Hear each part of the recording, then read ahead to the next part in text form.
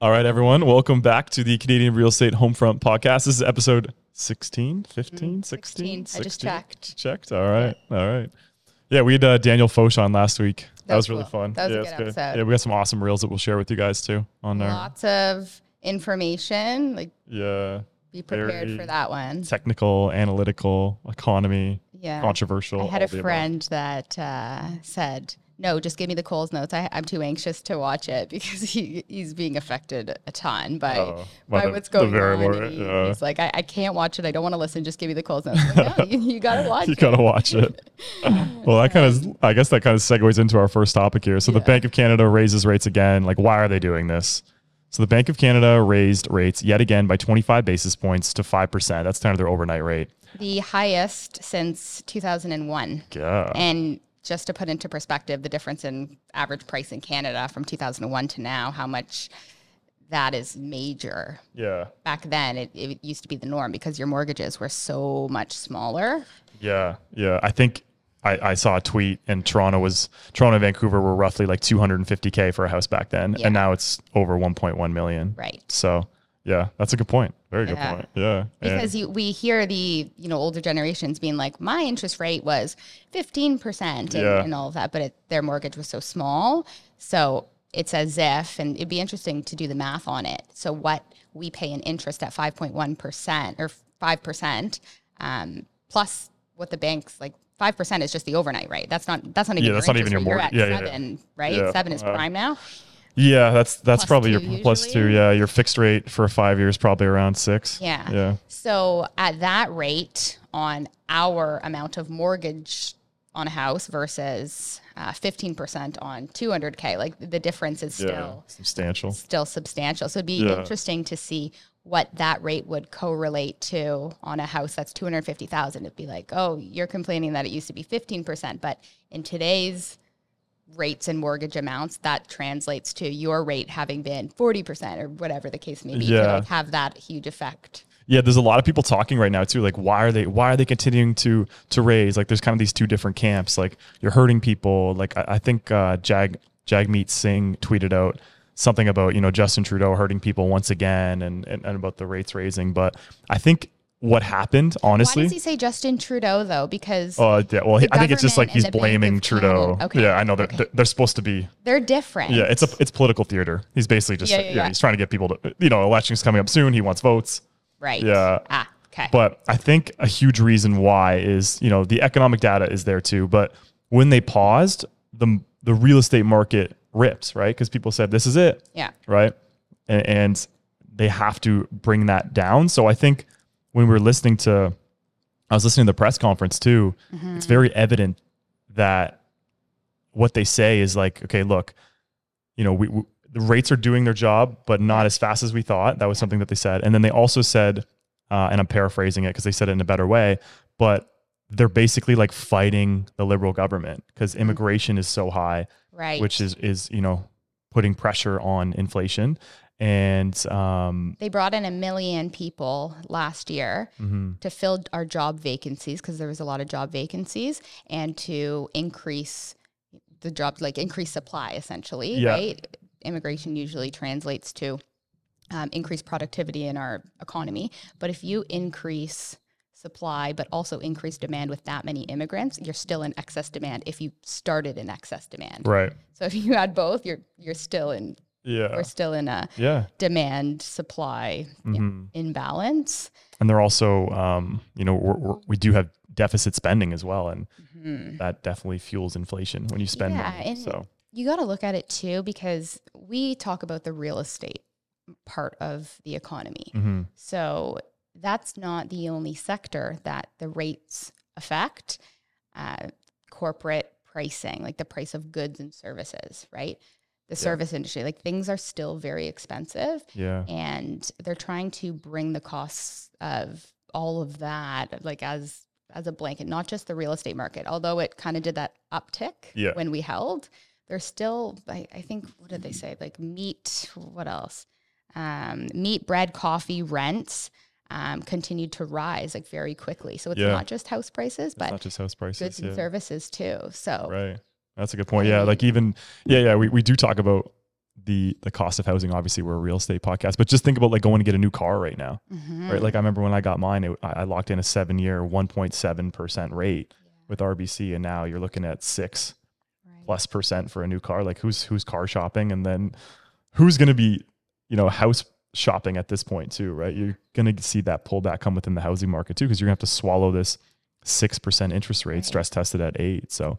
Well, back to your car point, is that who's car shopping right now? Well, if a lot of people aren't car shopping or wanting a new car because of the interest rates, that's going to bring down demand, which is going to bring down prices or not make them rise as quickly, right? So what hurts more? This interest rate right now that a lot of people with new mortgages or variables, yes, are suffering, or fast forward 2 years when the cost of a car is astronomical, or the cost of getting your bread and your baby's food is astronomical, because it only goes kind of one way when interest rates are low, and especially with bringing in more people. So essentially, I think what Tiff Macklem's doing is measuring pain, which is going to hurt Canadians long-term more, because there's a long-term goal in his mind. I think put the economy into a recession to kill inflation. I think that's pretty much, I'm pretty much like where he's going with this, because when he paused it did not stop. What would you do? I would raise it. I don't know. I'd see what happened after this, but these are the options. You slowly raise it, right? Or you raise it more. Like say he just went 50 basis points and just really killed inflation. It would almost make it happen quicker. Because there has to be pain, right? You're going to see people who are forced to sell. It's just going to happen. And to be honest, people are like stuck in their homes right now because you don't have an alternative. Like, what are you going to do, right? Like, I can't upsize right now because the interest rate's too high. So I'm going to stay. My amortization's 50, 60, 70 years. I'm not going anywhere. I'm hanging on. Yeah.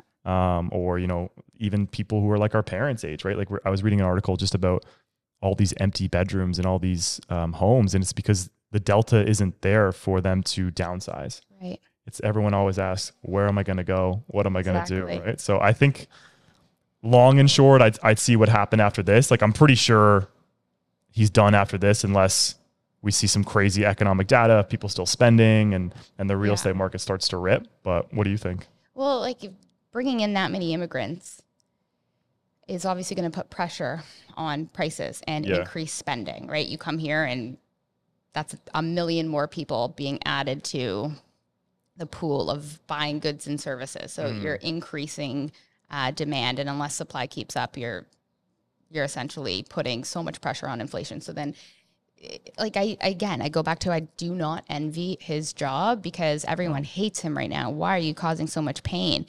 And it's a measurable pain, because the alternative is you'll never get into the housing market, like, ever, or maybe right now you have to stay and you're broke right now. But look at 5 years down the road, if what his goal, if he's not making these moves to achieve the goal, which is price stability for Canadians. And I see that, and there's no right or wrong answer. Like, I don't think he's made a mistake by raising it, because the data's there.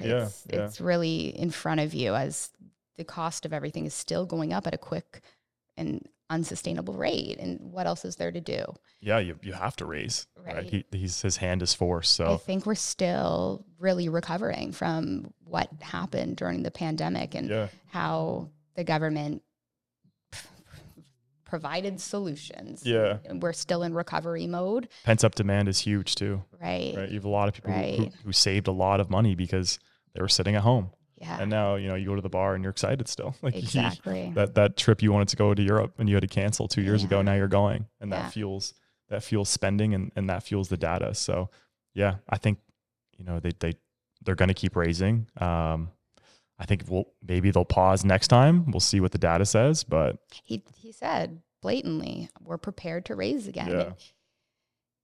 I think he also understands that there's a lot of people on the scale of being hurt way more than others. But if he's looking at the economy and price stability for Canadians as a whole, there's not really too much alternative with what we have or what he has at hand. Yeah. Right? Obviously, we talk about solutions like we need more supply. If you increase supply to match demand, that's going to solve a lot of issues, but that's not as easy. No, it's not that easy to do. And I think that, a big reason why we haven't seen the market take a dive is because people are just staying put. Like supplies like at a 20-year low. I think it's, you know, pretty much down there in the depths of COVID too. So that's obviously going to fuel demand. But if you do see some forced sellers and you do start seeing people who have variable rates who are investors start hitting the market, you know, how long can they hold on for? I guess we'll find out. Yeah. And the interesting thing is that people are saying, hey, send me foreclosures or powers of sales. So the banks still want top dollar for the house. And in a market where things are still moving decently quick and there's still demand in the market, whether it's a foreclosure or power of sale or just a seller selling, it's still going to move and still going to have the same amount of interest. So it doesn't mean it's going to go under market value. The bank wants to be paid back. The bank 100%. Is obligated to try to get the top dollar for it. Yeah. So a foreclosure or me selling my house in a market where demand is strong doesn't mean the price will necessarily be different, right? So the demand, if it's there, even with forced sellers, until we see way more supply, foreclosures and powers of sales isn't a thing to look out for right now. It's still going to sell for a market value. Yeah, and it's even interesting too. I was talking to this girl, and it's a market way out of my jurisdiction, but she was saying like her friend was kind of stuck in this situation where they closed on a house, and I didn't quite understand it fully, but I think this is the gist of it. They closed on the house, but they need to move the closing date up because their pre-approval ran out. It's like running out like the end of July, but their closing date's the end of August, but the deal's already firm. So why this is a boo-boo is because people think, and like, I'm not blaming the buyer, like the agent should know, the mortgage agent should make this very clear. I always make it clear too. And people are like, what do you mean? When you get a pre-approval, you have to close on the home. That closing means the money has transferred to the seller, right? People think that I have a pre-approval till July 31st, but I can close whenever. I just need to buy. Did she buy firm though? Yeah. Like this was already, and I think like the bank was going through it, and they're like, and you know, now, and since then we've had 2 rate hikes or something like that. And so those rate hikes not only might be way different than what your pre-approval rate was, because some people sold their house and are locked into like their rate that they can port. So if they let that run out, they're going say 2% to now 7%. That's massive, number one, in terms of money out of your pocket. But number two, might actually make you not qualify for the amount. And then the difference of what you qualify for, you gotta come up with the cash. That's why I even brought it up, was because like, you know, someone listening to this probably was like, wow, like I've had this before too, where I'm talking to clients and I'm like, when's your pre-approval done? And they're like, here. And I'm like, we need to close before then. What I mean by that, because like, you know, sometimes we use these terms like firm deal and people don't understand them. So like, I'm like, you have to actually be moved into that home by the time the pre-approval is done. And they go, oh, our broker never told us that. Like that's the first thing what the bank should tell you, so you understand. I go back, it's so much education. That's why we do this podcast.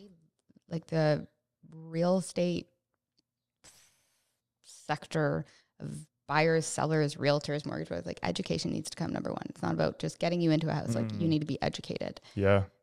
That's why the most educated realtors honestly probably do the best, or like have the best book of business, right? Yeah.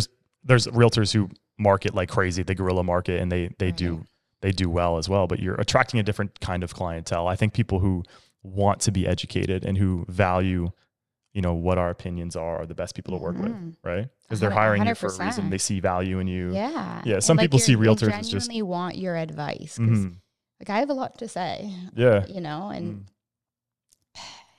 maybe not necessarily always. It's like I have an opinion too. Yeah. You're not shy. There's 2 sides to everything, but I had that happen to me too, where my sellers.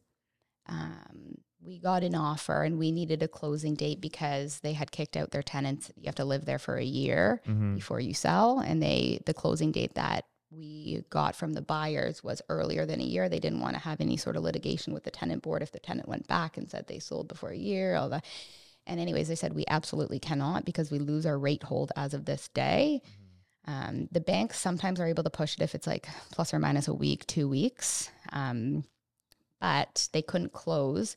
So in that situation, it's actually smarter to like pay the sellers off, have an Airbnb, like do whatever you can to make that closing date work. And the amendment to, I guess in her case, change the closing date. And Like if it's a difference of 2% to 7%, I'd be offering like, I'll pay for your Airbnb. That's going to cost me way less.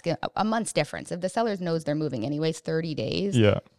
They'd be like, I'll put you up in the Drake Hotel. Just let me close. So. I think too, like, okay, here's the scenarios on this situation, right? Is like, what happens if you're someone who did that and you can't close on the home? The seller has to go back onto the market, and then they have to try and sell the home in a different market and a higher interest rate. And then if they can't get the number that you offered them, then they can sue you for the difference, sue you for damages, sue you for carrying costs. Like it's a nightmare. Yeah. So like what would I do in that situation? Obviously, you know, you want to talk to your lawyer, but you'd want to close earlier, even though the sellers won't move. They're like, no, we need the house. Like, you know, let the sellers stay. Just do like a month lease back at $1 or something. Cause there has to be some sort of transaction or change of hands. Again, talk to a lawyer about this, but that's what you'd have to do is you'd have to close earlier.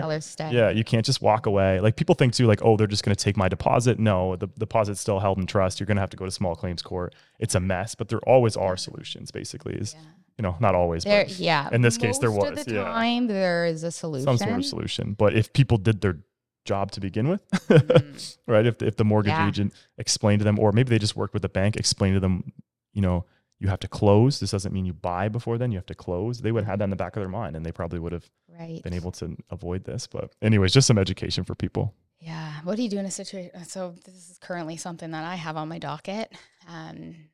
So last summer, we were selling assignments for a builder. Okay. A lot of people came to us direct.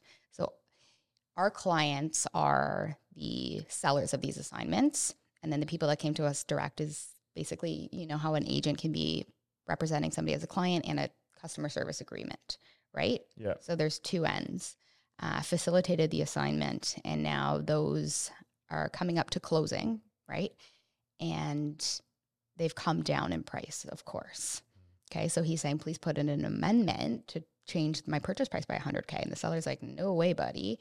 I'm like, oh my goodness, I have something on my hands here. Yeah. And he's saying he won't be able to close because the comparables in the area are selling for this. So when it comes to appraisal, a couple months or a month before closing, it's not going to appraise. Yeah. And he needs to put the remainder in cash. So that's a sticky situation for people that bought assignments last year and are approaching closing this year. Prices are so much different. Yeah. Number one, it won't appraise. So even if you were qualified for the new rates and the high purchase price you bought for, great. But will the bank give you that loan if the appraisal comes in short? No, the bank's only, and that's why your pre-approval has conditions, because if you're pre-approved for $1 million, you can't go buy a shack. It's almost to stay away from fraud, essentially. You can't go buy a shack for $1 million. If it's not worth $1 million, the bank's not putting not touching it. $1 million loan on it, because if something happened, you couldn't pay their mortgage. They wouldn't be able to sell it and get their money back. So the bank's at risk in that case. So if the property doesn't appraise, you got to come up with the remainder. Yeah. So I think a few people are tight in these sticky situations where. Yeah. I think the firm approval that we talked about too from RBC is so gold. Hey, I heard somebody pulled their firm approval though. Oh yeah. A bank pulled it. I don't know if it was RBC. Maybe it was, I don't want to quote any bank. I actually don't know. Don't know who. Somebody said they pulled a firm approval. So it's interesting to hear these stories one-offs when you think it's a firm approval. You're good. What's in the fine print? Yeah. Maybe you got to go down that rabbit hole a little bit more just to make sure that you are safe. Yeah. Do you want to read our next topic here? Topic 3. Topic 3? Yeah, right there. Oh, okay. Bank regulator steps in to deter banks from extending mortgages to as long as 90 years. I think that is a good thing. It's going to hurt people, but it is a good thing. It's like short-term pain. 100%. Anyways, as interest rates continue to increase, some variable rate mortgage borrowers are seeing their amortization periods extend to 60, 70, even 90 years. Canada's federal regulator is now acting to reduce the risk posed by such forever mortgages in quotations. On July 11th, the Office of the Superintendent of Financial Institutions, OFSI, you probably know it as, proposed changes that would make banks hold on to more money to address risk related to mortgages with growing balances. So they want the banks to have some sort of collateral. Yeah, exactly. Yeah. I like that that's like, it should have never been a solution to allow sellers to push their amortization schedule, extend and pretend. It allows people to stay in their houses, which now there's not as much supply. When people normally would have had to go to market and sell, they can just stay. Their payment stays relatively the same, especially if you're going to pay back your mortgage over 90 years. Yep. So the people that are doing that, if they bring them back down to a normal schedule, you're going to have to either put down a lump sum, increase your payment, or I guess sell. Yeah. I saw a lot of sellers.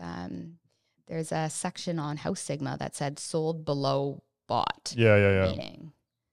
Some of those don't close too. So a lot of those are going to be lawsuits. Like if you actually like look at the Geo Warehouse, because sometimes I look, I'm like, there's like how? Like what do you, that's like a $300,000 difference. I've seen some like really bad. But yeah, some of them don't close. So it'll show on House Sigma is like, oh, it's sold, and it did sell firm, but the person never closed on it. Yeah. So they had to go back to market.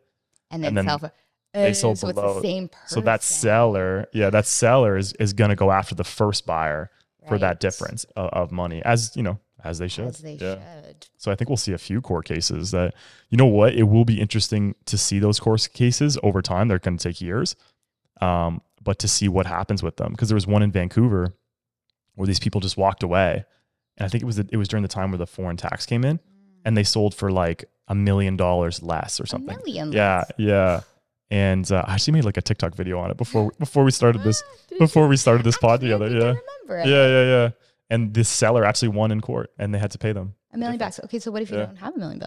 That's a good question. I don't know. What do you do? Do they garnish your wages?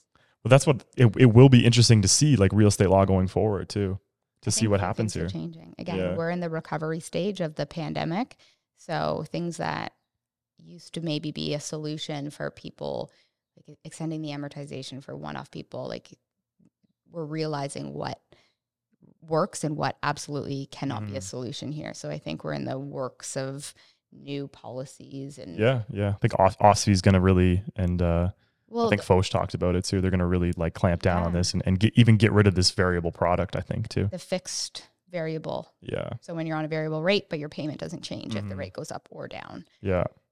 Which I stand beside that.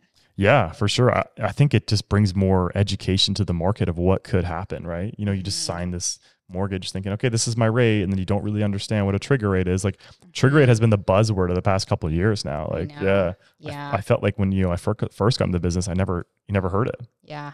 Because rates just kind of, they didn't fluctuate like the way they did now. So I wonder if, let's say Canada was similar to the States where for the majority of our mortgage products, it was long-term fixed mortgages. Increasing the overnight rate would then only affect small businesses on revolving credit, the service industry, goods and services, HELOCs, all of that. How much would that affect? Because we only talk about the real estate sector, right? Yeah. And how people are being smoked on their mortgages. Would it be more effective or less effective? Like the state's doing the 30-year fixed. I think it would be better. Yeah, I think it would be better. I think it would actually bring clarity to, people who just like don't really understand this stuff as much as they should, right? And it's just like, you just say you're just a casual person and you just like don't, I just want a mortgage, I just want a home for my family. And, you sign up and then you're like, oh, wow, look at this rate that I got in 2020. And then 5 years goes by and you're like, oh, I didn't even know this could happen. I think it's almost dangerous in a way, but the banks, actually someone comments on our Instagram, like, why do you need to renew a fixed payment or a fixed mortgage? They must've been from the States. And you have to renew a fixed payment. Like, it's almost like, like when you do tell people from the States that, they're like, what? And when you renew it, they don't pre-approve you. Like if you've changed jobs in that time, unless you've given them a reason to look into you. Yeah. If you've just been paying your mortgage, they auto renew you. Yeah. So the house that you bought, you probably wouldn't even qualify for after 5. You know what I mean? Like during the depths of the pandemic, if you bought during there. Yeah. So they auto renew you. So the people that bought in the peaks of COVID on a variable rate, let's say for a year, and we're approaching renewal, even if they wanted to change to a fixed, you could usually lock in with the same bank, but you have to go through a pre-approval if you want to refinance that mortgage with a lower fixed rate offered by different banks. But you likely wouldn't qualify because the value has come down so much and the rates have gone up, or it wouldn't appraise, whatever the case may be. So you can't refinance. You're forced to renew. Yeah. No other option. You just have to just renew whatever that bank is offering you, because you can't go to another bank because they have to pre-approve you, and the value of your house needs to be there. 100% of your mortgage, right? I'm seeing a lot. I know people love to hear about it. I'm seeing a lot of like offer nights fail, and people relisting that home at a higher price. And I have been following a few other realtors in like Toronto and Vancouver, and they're saying the same thing. Listings are still low, but this offer night that kind of came back. It was a weird thing that happened earlier this year. That's kind of out the window right now. Like I wouldn't hold an offer date right now unless I listed it really low and it was a different kind of product where I felt like, you could get value of it, but there's always risk with offer nights, and I just like pricing it right. And so most clients do as well. 2 offer nights this week on my listings. Update us next week. Definitely one's going to sell tomorrow. The next one is next week, and we'll see. I'm not too far off what the actual value is. So, but there's just nothing comparable like it. It's the only 1-bedroom, really nice condo in Toronto. So everything else is 2-bedroom, and the prices, there's so much discrepancy between the comparables that I'm like, hey, I'm going to list here and kind of let the market take it where it should go in this market. And that was my thought process for that one. But I agree with you. It's not every house going in multiples anymore. No, it's different for sure. In some markets, yes. Kitchener. Right Kitchener's still going? Every single house. That market's crazy. It's weird. Yeah. It's weird because Kitchener actually fell the most in Canada. Canada-wide, Kitchener saw the biggest decrease in value from the pandemic highs to... the COVID darling, right? Yeah. London and St. Thomas was also up there too. But now it's going crazy again. So... yeah. It's still affordable too, to be honest, like some houses in Kitchener. Yeah, I just sold a detached house on a really good lot, corner unit with a garage with a walkout basement for $735. $735, yeah. Right? Yeah. So that, I mean, obviously we're sitting here being, but like that's just like realtor land, right? Like you put that, you plop that in Burlington, Oakville, it's what? Exactly. Yeah. Now you're over $1 million. You need 20%. That's a whole different ballgame. It's a whole different. Yeah. So when we say affordability, obviously we're not naive to the fact that that's still very expensive. It's still very, yes, it is. I just mean in relative to driving 45 minutes, you're cutting your price tag in half. Yeah. It's a beautiful place too. It's like up and coming. It's, there's tech there. There's just some great breweries there too. It's like it's a nice little drive. Yeah. You need nightlife. You need stuff to do. Yeah. I was actually talking to somebody at the gym today too, and we were just talking about someone's situation and we're just how expensive it is. Like the ultimate hack, to be honest, is to live with somebody. It's the ultimate hack. Like you just think about it in your head, right? Like if you had like even like a friend or something, and like you both share the car, right? You split the car payment, or like share a car. Like what I mean is like, you split the rent or something like that. Like living with someone. Split the groceries. Split the groceries, split the rent, split the utilities. Because if you're on your own, just think about it, and you want a 1-bedroom, it's going to cost you like a decent 1-bedroom. Like I'm not saying 2 bedrooms, split it. Yeah. Well, that is a hack. Yeah. Like $2,500 for a 1-bedroom. And like that's in Toronto too. It's in Oakville too. It's in Burlington. Like it's not cheap. Then you have a car costs you $500 a month. Yeah. Like even at like minimum. At minimum. Yeah. Like even just like an entry level car. Then you have insurance, $200, phone bill, $100. Anyways, you're at $3,500 a month pretty quick. Yeah. And then you have to live, you got to eat, you got to go out, you got to have a social life. Yeah. So we were just talking about like, what do you need to make to live in, I guess, the GTA? And it was like $100,000 and you probably wouldn't have much savings. Jesus. Yeah. Or the ultimate hack, and how I started my real estate portfolio is I only was looking at houses that had a basement suite. And even though, and so having a basement suite set up, just in case people don't know this, market rent. So at the time, market rent was $1,800 for a basement apartment of that size.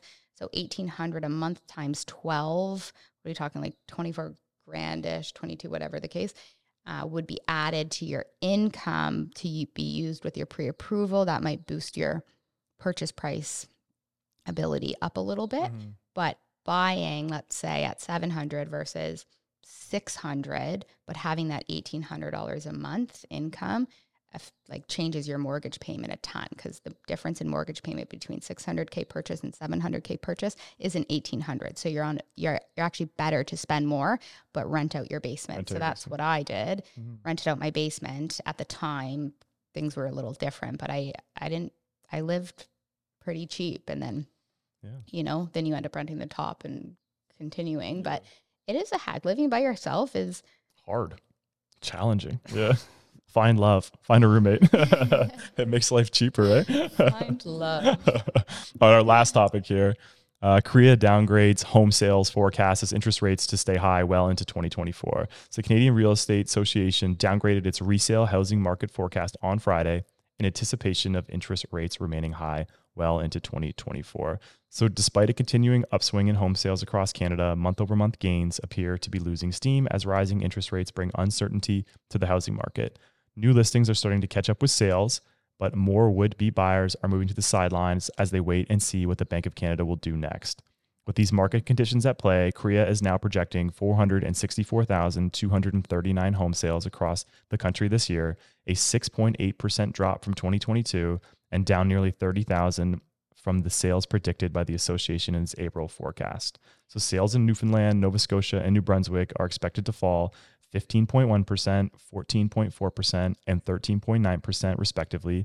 Alberta sales will also fall about 13%, with Quebec just behind at 11.4%. Ontario is expected to see sales dip by just under 4%. And just to clarify, this is number of sales decreasing, not price. Prices. Yeah, it always messes with people. It's not dipping 15% in price. That's not what we're saying. No. The number of sales. Yeah. But that blows my mind because we just brought in 1 million people. So bringing in 1 million people and going down 15% in some areas. Do you think Ontario's 4? So Ontario's here, So. I know it does kind of skew the data. You just see it right there. But I think the rental market is going to continue to rip. Like, you have people, they just said like on the sidelines. So what does that mean? It's like, well, if they do need a place to live, they're going to go rent.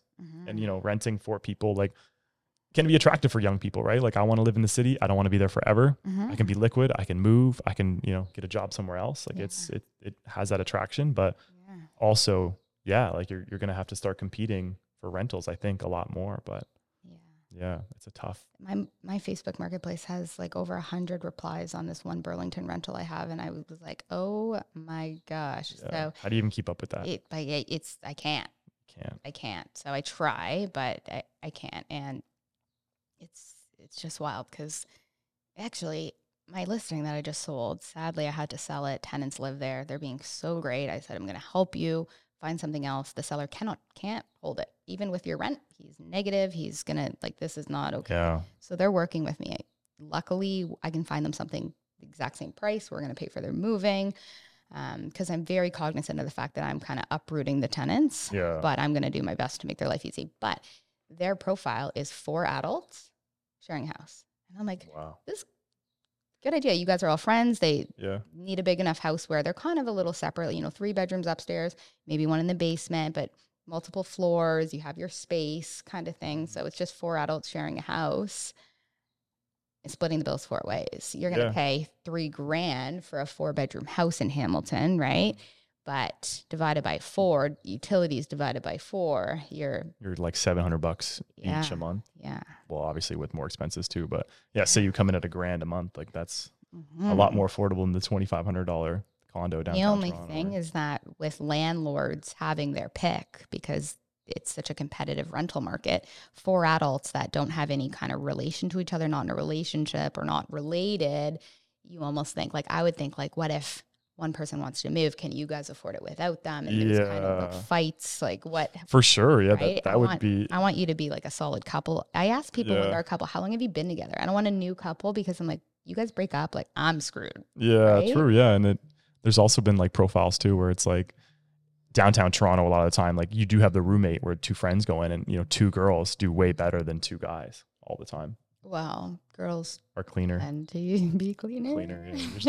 Not everyone, but I don't want. But it is true. Get yelled at. It is true. Yeah, and guys are more inclined to have parties and stuff like that versus girls. But there is there is profiles that landlords do look for. And Mm-hmm. with rising interest rates, we've said before, it puts pressure on the rental market, which already has a lot of pressure and is already expensive in pretty much every province. So, and so for the people that are renting that don't know this, if you rent a unit that's built after 2019 or a brand new basement apartment that was built after, like a secondary suite was added to a house after 2019, you are not under rent control. Yeah. Keep that in mind. So the people that are living in a house next to you with a basement apartment that was built in 2012 and you're paying $1,800 a month, the landlords can increase the rent by the guidelines, 2.5% or something like that. Yeah. If this basement apartment is new, a new dwelling, and you rent it today for $2,000, next year the landlord's mortgage goes to doubles, whatever, or won't double, but I mean goes up. They can say, hey, you owe $3,000 now, and Or get out. Yeah. So keep that in mind after 2019, especially with the condos. Yeah, like new condos that you go into. Like, it's true. You go into a new condo and you're like, oh, it's all brand new. I love it, but yeah, you're not subject to rent control, so they can jack the rent to whatever the market rent is. I think it's November of 2018, and this is in Ontario. Okay, so this is in Ontario. November of 2018. Yeah, this is in Ontario too. Just to preface, I don't know about other. I don't know about other provinces either. I'm not sure, but just to keep that in mind if you are rental shopping, like, hey, just know this could go up quicker than the guidelines. So yeah, they could literally put it to whatever they want.